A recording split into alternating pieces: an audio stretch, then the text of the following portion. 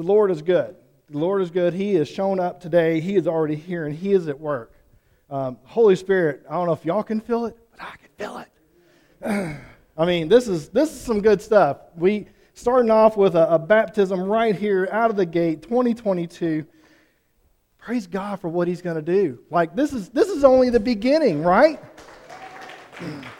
Look, we are open to what it is and where it is that God is going. We just want to go and be a part of those things. And we are so grateful. If you would, turn in your Bibles to the book of John chapter 4. And we're going to be looking at the story today of the woman at the well. We're going to be looking specifically at John chapter 4, verses 1 through 15. And taking a look at those things. I will go ahead, and as you're flipping there, apologize to you ahead of time, because although I'm a pastor and I tell you, hey, leave your phones turned off and those sorts of things, mine has to stay on today because I also work for Norton Healthcare and I'm on call. So if this thing happens to go off, I'll just ask for forgiveness up front. But I will make it go off or turn off as soon as I possibly can there. But here's the thing. Don't worry. I'm not going to stop preaching so that I can do that. It's Lord comes first. I don't want y'all to worry about that. You all are here for the duration. Hope you packed a lunch. So we're going to be looking again, like I said, at John chapter 4, verses 1 through 15. And again, it's just this story of Jesus encountering this woman at the well. And as we unravel, and it's going to go from this week, Lord willing, into next week, as long as the floods and the tornadoes will allow. The things that unfold here are amazing, and the way that Jesus is showing His love in the midst of a people who were looked so down upon. It's amazing to see the way that Jesus interacts with this woman. And it's a calling for how we should be living our lives. We should be living as closely as we can to Jesus. And we're going to get to see the way that He interacts with this woman.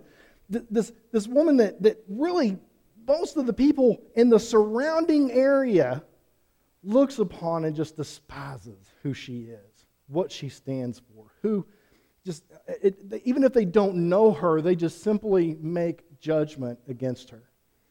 And so, as I said, we're going to take a look at that together. Starting there at verse 1, it says, "Now when Jesus learned that the Pharisees had heard that Jesus was making and baptizing more disciples than John," and then it says, "although Jesus Himself did not baptize, but only His disciples, He left Judea and departed again for Galilee. And he had to pass through Samaria. So He came to a town of Samaria called Sychar, near the field that Jacob had given to his son Joseph. Jacob's well was there. So Jesus, wearied as He was from His journey, was sitting beside the well. It was about the 6th hour. A woman from Samaria came to draw water, and Jesus said to her, 'Give me a drink,' for His disciples had gone away into the city to buy food. The Samaritan woman said to Him, 'How is it that you, a Jew, ask for a drink from me, a woman of Samaria? For Jews have no dealings with Samaritans.' And Jesus answered her, 'If you knew the gift of God and who it is that is saying to you, "Give me a drink," you would have asked Him, and He would have given you living water.' The woman said to Him, 'Sir, you have nothing to draw water with, and the well is deep. Where do you get that living water? And are you greater than our father Jacob? He gave us the well and drank from it himself, as did his sons and his livestock.' And Jesus said to her, 'Everyone who drinks of this water will be thirsty again. But whoever drinks of the water that I will give him will never be thirsty again. The water that I will give him will become in him a spring of water welling up to eternal life.' And the woman said to Him, 'Sir, give me this water so that I will not be thirsty and have to come here to draw water.'" Now, there's several things that this starts off with. First and foremost, it mentions here that Jesus has learned that the Pharisees know something. that the Pharisees have heard that Jesus is now starting to baptize more people than John the Baptist. And here's the thing. John the Baptist was already a problem for the Pharisees, for the Sadducees, for all of these religious leaders. He was already a problem. John the Baptist was, just doing what he was doing. And now we get Jesus, who they say he's baptizing even more people. In chapter, early on in chapter 3, I believe it said that one of John the Baptist's disciples came up to him and he said, hey, like, people are going over to Jesus to get baptized. Like, are you cool with that? And he's like, I'm more than fine with that. He was thankful. Remember, because here we go, church. You ready? He said, behold, the Lamb of God, right? He was excited about the fact that Jesus was doing even more. And that was the thing. John the Baptist knew that was the case. John the Baptist wasn't supposed to do more than Jesus. He was always just supposed to be there to what? Prepare the way. And so here's Jesus that the Pharisees are going, he's baptizing even more people. We thought John the Baptist was a problem. Look at this guy. Except that Scripture tells us, it says Jesus himself didn't baptize, but only his disciples. And there's some thoughts and ideas around maybe why that is. One of the things that scholars come up with is they didn't want people to boast or brag about the fact that they were baptized by Jesus himself. That's one of the things. Because we don't want to be able to boast in anything except the Lord. And what would people do, right? People would run up and be like, ha! I got baptized by Jesus. You got baptized by John the Baptist. Whoop! Like, it would just be crazy.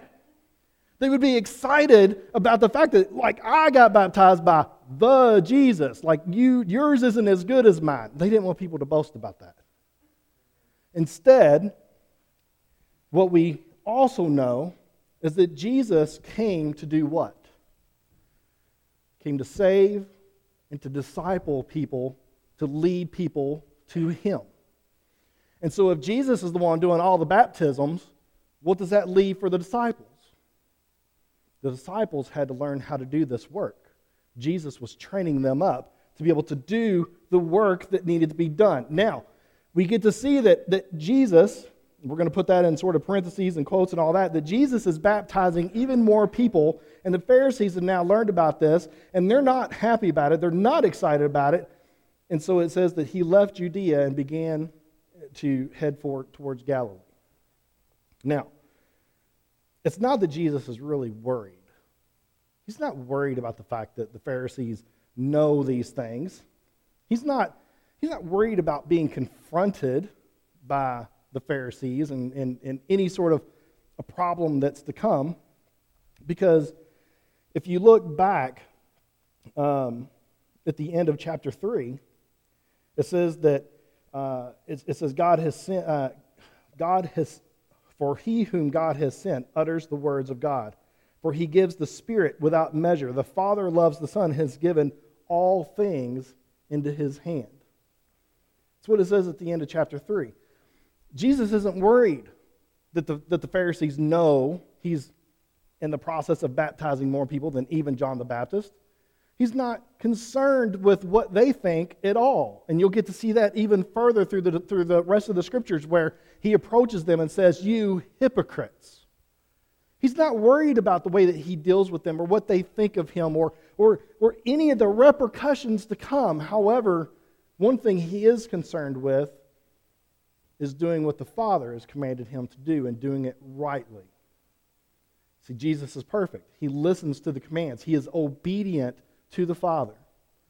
And the time just simply wasn't there. It wasn't the right time. So Jesus leaves Judea. He departs, it says, again for Galilee.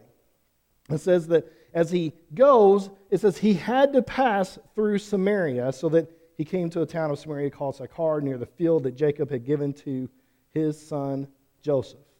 There's a couple of key words there that I want you to just pause on. Notice that it says he had to pass through Samaria. Did he have to? No. Here's the thing you need to know about the people of Samaria and the Jews. They don't like each other at all. And the Jews avoided the people of Samaria at all costs, which means that they went around the town so that they didn't have to go through it. Because even just the mere point of walking through the town of Samaria made them ceremonially unclean. When you become unclean, do you know what you have to do for a time period? You have to walk through your town going, unclean, unclean, the whole time that you walk. Nobody wants to do that. Right? I mean, let's just be honest. So what did they do? They went all the way around the city so that they can completely avoid this group of people. They wanted nothing to do with them. Here's the thing. The Samaritans were considered half-breeds. That's what scholars called them, half-breeds. Some of them were part Jewish. Some of them were part Gentile. People just looked at them and said, y'all don't know what you are. We don't like you because you're a mixture of these two things. We don't like you because of the color of your skin. We don't like you because of your heritage. We don't like you because of who you are, what you preach, what you practice. Doesn't that sound a whole lot like racism? Doesn't that sound a whole lot like what we have going on in the world around us today? Especially you go back, 40s, 50s. It's an ugly thing. It's a very ugly thing. And here's the thing. Also, the Samaritans, they were politically on the wrong side of things. There was like Mesopotamia that they were involved with. They had their own version of the first 5 books of the Bible. The Pentateuch. I always screw that word up. John, if y'all can't say it, don't worry about it. I can't either. And then it says they built their own temple on Mount Gerizim. Like they were doing their own things. And that wasn't okay with the Jewish people. And so therefore they just said, you know what, we're just cutting them off. We're not going to have anything to do with those people. They were unclean, they were defiled, and they were an unwanted people group. It's plain and simple, they were sinners, and they were afraid that those sinners would infect everybody else. It was terrible. Jesus, however, saw this as a mission field. Jesus, it says, had to walk through Samaria. He didn't have to. He's Jesus. He does whatever he wants to do. Because in the end of chapter 3, it says that God, the Father, gave everything to him. He was in control. Jesus is fully man, and he is fully God. Period. He didn't have to walk through Samaria. That was a mission field that was there and waiting. And Jesus knew that he had to go. So therefore, there's work to be done. He gets there, it says in verse 6 that Jacob's well was there. So Jesus, wearied as he was from his journey, was sitting beside the well, and it was about the 6th hour. So we know that, it says that he's sitting there by Jacob's well. Jacob, a.k.a. Israel, the father of the 12 tribes, father of all nations. It says that there he is at Jacob's well, and he's weary. He's been traveling, and now he is weary from his travels. His disciples have moved on. They went to go get something to eat so that they could bring that back to him. And they said, Rabbi, you sit here and you rest. But we get to see that Jesus, wearied as he was, rests. This again points to the fact that Jesus is fully man. How does the Lord of Lords, the King of Kings, Jesus, the Savior of the world, how does he get tired if he's not like us? Have you ever taken any sort of a long journey? Maybe you went on a hike or something. You went a pretty good distance, and you just like, man, I just got to sit here on this rock or this bench or whatever it is. I just need a rest. That's how Jesus felt. It's not something you would expect from the Savior of the world, who has everything that's been given to him in his hands by God the Father. It's not something you would expect, not that type of reaction, not that sort of physical draining. Yet, here we get to see that Jesus is just like us, and he gets tired. Jesus gets frustrated. So frustrated at one point, we read a few weeks back, that he flipped over the money changers' tables in the temple and drove out the animals. He gets angry. Jesus, we will keep going and we'll see eventually that when his good friend Lazarus dies, that Jesus wept and cried. It's because he's just like us. When God the Father sent him, and we just went through this season, sent him to be born of a virgin, of flesh. He's just like us. He experiences the same things that we experience. Is he different? Yes. But is he the same? Yes. It's one of those conundrums where you go, it's different, but it's the same. That's who Jesus is.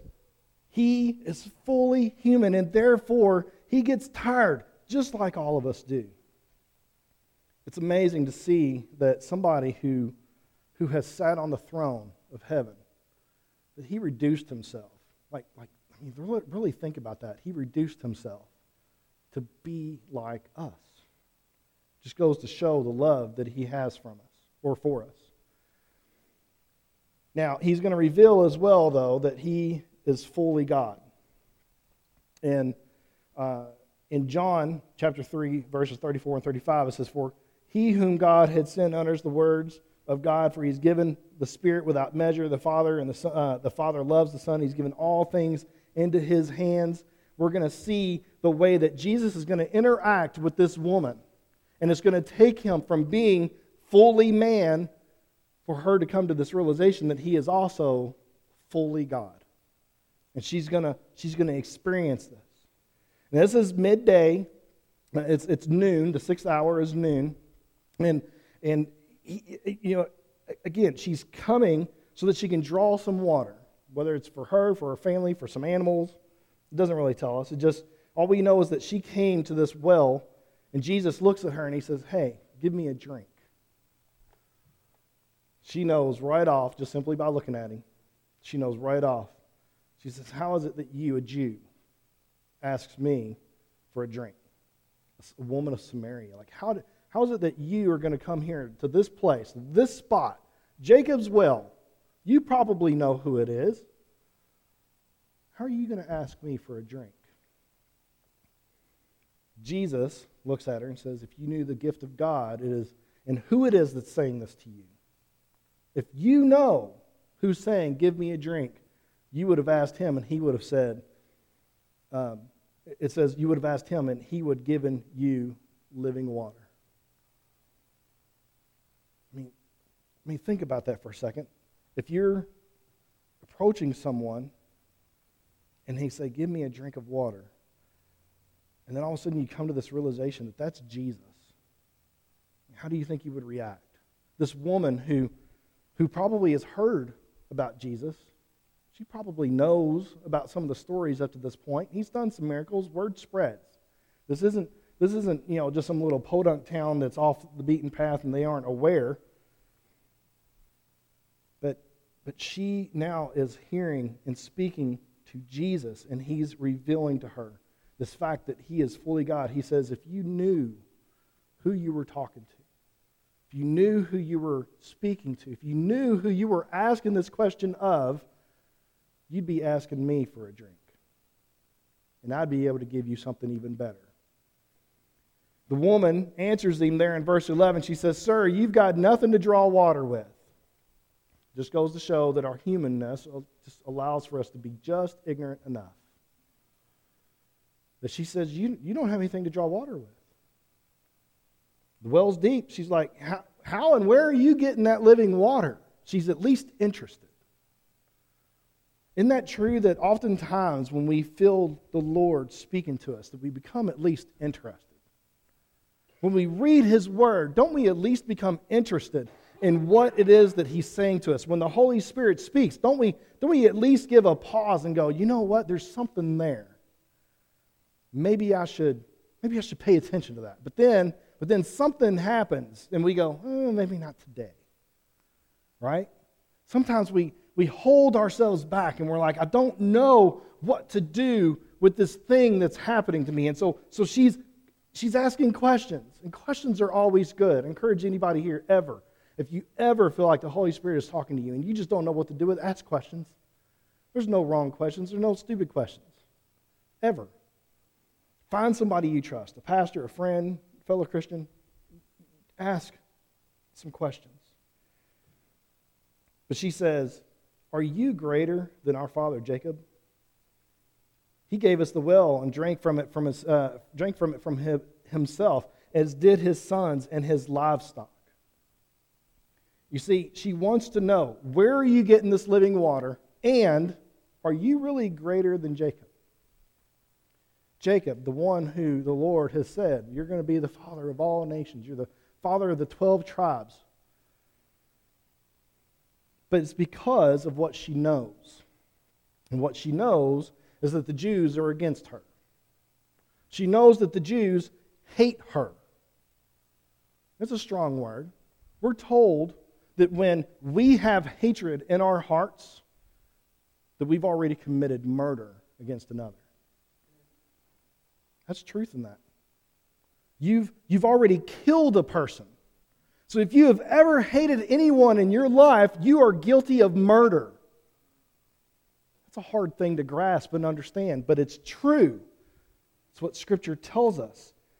That this woman knew that the Jews were prejudiced against her, that they were racist against her, and that they wanted a segregated situation between the Samaritans and the Jews.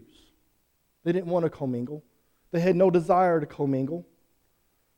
And the Samaritans weren't completely innocent in this either. They knew that that's how it was. They didn't make any efforts to do anything better or right or go and try to meet somebody halfway in the middle. They were both wrong. But this woman who knows where things stand, she's worried about Jesus. She's worried about him using the tools that she has. She's got probably something to scoop out the water out of the bucket. She's got the bucket itself to be able to lower it down and get the water. She's worried about Jesus using what she has instead of worried about Jesus giving her this living water. She starts going to these physical things, these small details that really don't matter, because that's what we do. We take this larger issue at hand, like our salvation, and we like to take and tuck it all away in this little box and say, I can't do that because. And then you could fill in your own blank. She's like, I can't receive this living water because you got to use my bucket. I can't receive this living water. You're going to have to use the cup to put it into my bucket and drink it. Like, how are you going to give me this living water? You don't have anything. Except that Jesus has everything. Amen? Jesus is everything. She is so worried about these minute details that absolutely don't matter. Jesus knew that the Jews didn't interact with the Samaritans at all. He knew that. It's the reason he said, I have to go this way. I've got to go into Samaria. And so what Jesus is doing is he's beginning to break down barriers. In the 40s and 50s, we saw these same sorts of things happening. Scripture, when we read Scripture, what we can see is that the things that happened way back here also happen way up here.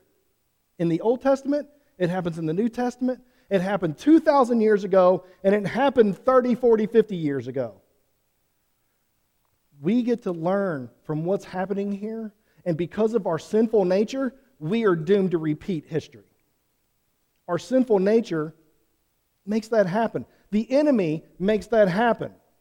The devil loves to come into play here. He loves to come in and kill, steal, and destroy, right? That's who he is. He's the father and author of lies, and he will do whatever he has to do to keep people separated.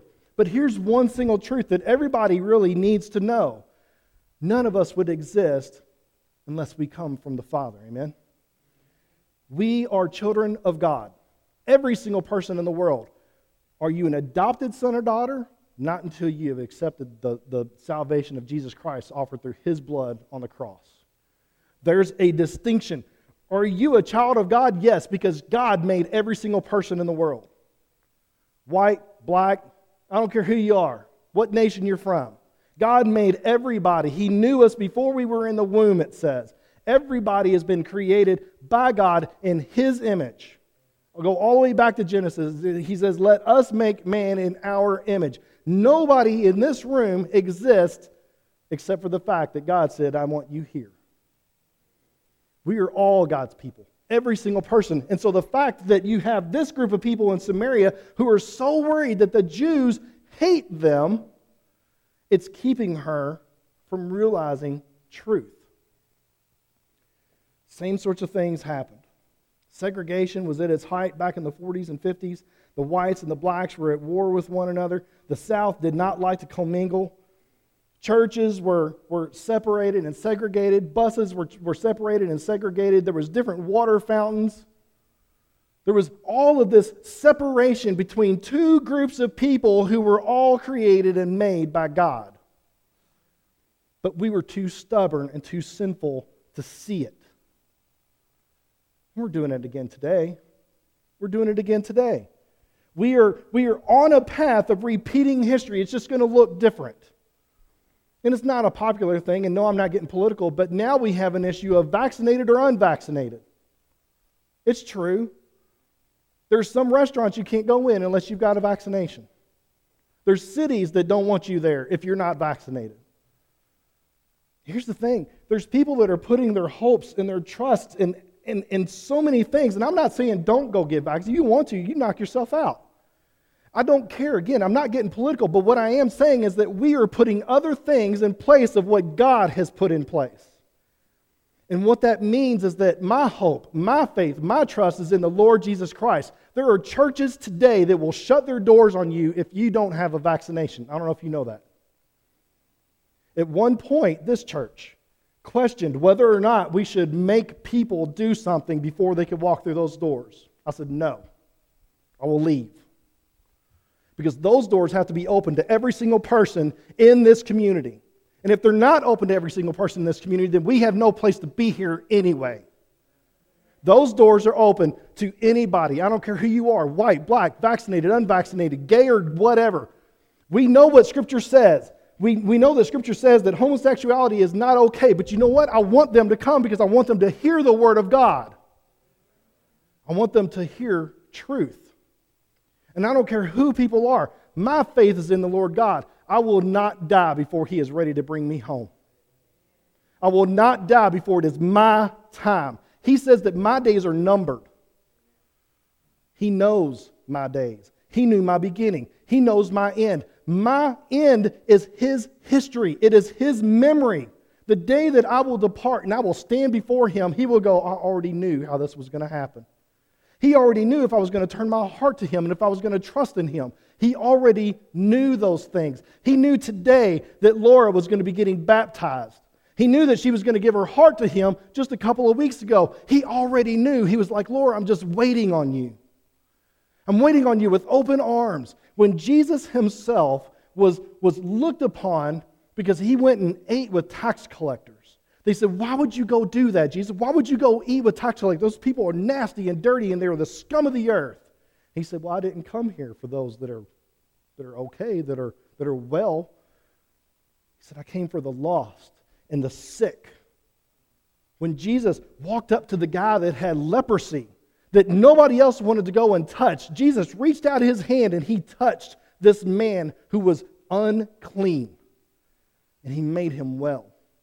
Jesus wasn't concerned with the things of this world. He wasn't concerned with things that kept us separated. He wanted to bring people together. That was His ultimate goal. Bring us together so that we could believe and that we could receive salvation that can only be found in Him. Only be found in Him. It's what we want to do here in this place. It's what we have a heart and a desire to do here in this place, is to have those doors open so that people can hear about what God's Word speaks. This woman in Samaria is asking questions, but there is this fear that has completely consumed her and is keeping her from hearing and receiving truth. And we need to take those things, we need to cast them off. We need to take anything that gets in the way of our relationship with the Lord Jesus, and we need to cast it off, and we need to surrender it over to the Lord and just say, you know what, I belong to you, and I've got trust in you, and I've got faith in you, that what needs to happen is going to happen. Jesus says to her, everyone who drinks of this water will be thirsty again, but whoever drinks of the water that I will give him will never be thirsty again. The water that I will give him will become in him a spring of water welling up to eternal life. Did you hear that? He says, everybody who drinks this water will be thirsty again. This woman who's so concerned about how Jesus is going to drink from this water, where he's going to get this water to give, he goes, it doesn't matter. Whoever drinks of this physical water, they're going to be thirsty again. But Jesus Christ is the only one who can give us true satisfaction, who can truly quench in us what is needed. He's the only one that can do it. The only person ever who will ever in this world be able to satisfy us truly. In John chapter 10, and we'll get there in weeks ahead, but I'm going to go ahead and share this with you now. He says, and I have other sheep that are not of this fold. I must bring them also, and they will listen to my voice, so that there will be one flock, one shepherd. One flock, one shepherd. He says, for this reason the Father loves me, because I laid down my life that I may take it up again. And no one takes this from me, he says, but I lay it down of my own accord. I have authority to lay it down, and I have authority to take it up again. This charge I have received from my Father. Did you hear that? Jesus says, I've got authority to do whatever I want. I lay down my life. I have the authority to do that. I can surrender myself and I can cover your sins, and then I can pick my life back up again, and I can raise myself from the dead to prove that I am the true Jesus Christ, Lord and Savior, that has been foretold back in the Old Testament. Jesus is everything. And with him in this proof that he says, I am fully man and I am fully God, and I am here to set the way forward, I'm going to give you a drink that is going to satisfy you like none other. She's hearing these words, and in verse 15, she says, Sir, give me this water, so that I will not be thirsty or even have to come here to draw water. She's heard a message. She's heard Jesus speak, and it's changing her life in a moment's notice. Just like that. Just like that. She is blinking before the Savior, and just in the blink of an eye, she is being transformed. Her mind, her body, and her soul is beginning to understand. Have you ever felt this tug on you? That the Lord Jesus is just, His Spirit is talking to you, that He is sharing with you? See, we're so worried about this physical water, like she is worried about this physical water. But Jesus isn't talking about the physical water. He's talking about a spiritual renewal. Spiritual. It's the heart. It's with your heart. Jesus says, I'm going to give this to you, and you're never going to thirst again. Never. And when we can allow for our brains to unwrap itself and say it's not about the physical, it's about the spiritual. Brother Ray Sparrow used to talk about this kind of stuff all the time. Those of you who have been blessed to know who he was, amazing gentleman, and he used to talk about how he would sit down to the table and he would have this dinner plate in front of him, and he would say, Lord, thank you for this food. Thank you for this food. And the Lord, he said, the Lord would speak to me and say, this is just physical. I give you spiritual food to eat, and you'll never hunger again. We need the spiritual water. We need the spiritual food. We need those spiritual things. We need Jesus in our lives, and we'll never thirst or hunger or hurt again. Jesus is able to cover all things. The woman, she doesn't understand, and she wants to know, are you greater? Jesus, are you greater than Jacob? Truth is, he absolutely is 100% greater than Jacob. Is he greater than Jacob? He is greater than Jacob in every single way possible. Jesus created Jacob. Jacob was created and molded to do the things that he did because the Savior created and molded him to do just those things. Jesus is greater, but she's having trouble. And as we look into this again, say, Lord willing, the creek don't rise, next week, we're going to be talking more about what the next steps are for this woman and just how she's going to see Jesus revealed right before her eyes. Because he's going to start offering her up information that he shouldn't know if he's just merely a man. He's going to know things, and then he's going to give her a commandment of what she needs to do next to change her life. We're going to talk about those things next week. But today, where we land, just remember that Jesus is greater and that Jesus can give you this water that can absolutely serve and quench your life beyond anything you could ever possibly imagine. Remember, it says that if you are not a believer, there's one place that you're going. If you've not trusted in Jesus Christ as your Savior, there's one place you go. It is to hell. And it says that when you're in hell, that not even a drop of water will begin to quench your thirst. Yet we have Jesus here sharing with us. He says, I've got living water, and you'll never thirst again. You've got a choice to make. You have to choose. Do you trust in Jesus? Do you follow Him? Do you follow His ways?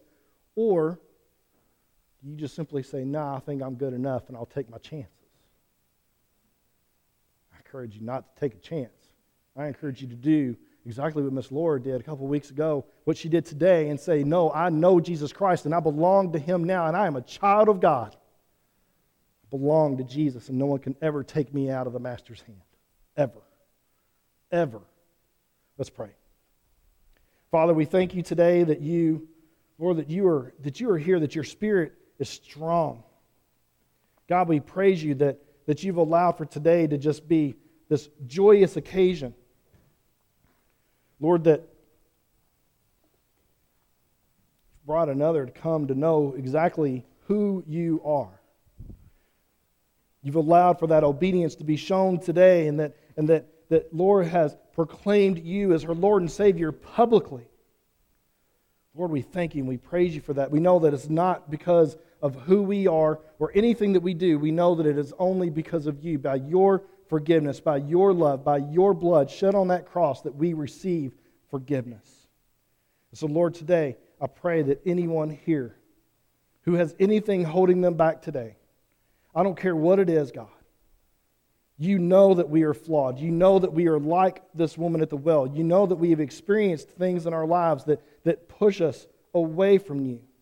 That our minds say that we're not enough. That we say, look, God, you don't want me. I'm unclean. We know that there's people who don't like us. We know that there's people who hate us. We know that maybe we have feelings like that towards other people, and that we go, God, you know you don't want me because my heart's not in the right place. But we are exactly who you're pursuing. It's because you love us. So, Father, help us to surrender to you today, to cast anything that we have off, to open our hearts to receive you and to allow you to speak to us in a way that we could understand and that we could be changed forever. Our lives can be transformed, and that we could receive this living water inside us that will never thirst again, that with you will be satisfied. In you will be satisfied because of your sacrifice. We don't deserve it. We don't deserve you, but you see fit to love us anyway while we're still sinners. You died for us. So thank you, Jesus. Thank you for what you've done in our lives. We just praise you today. We ask it all in the name of Jesus Christ, our Savior. Amen.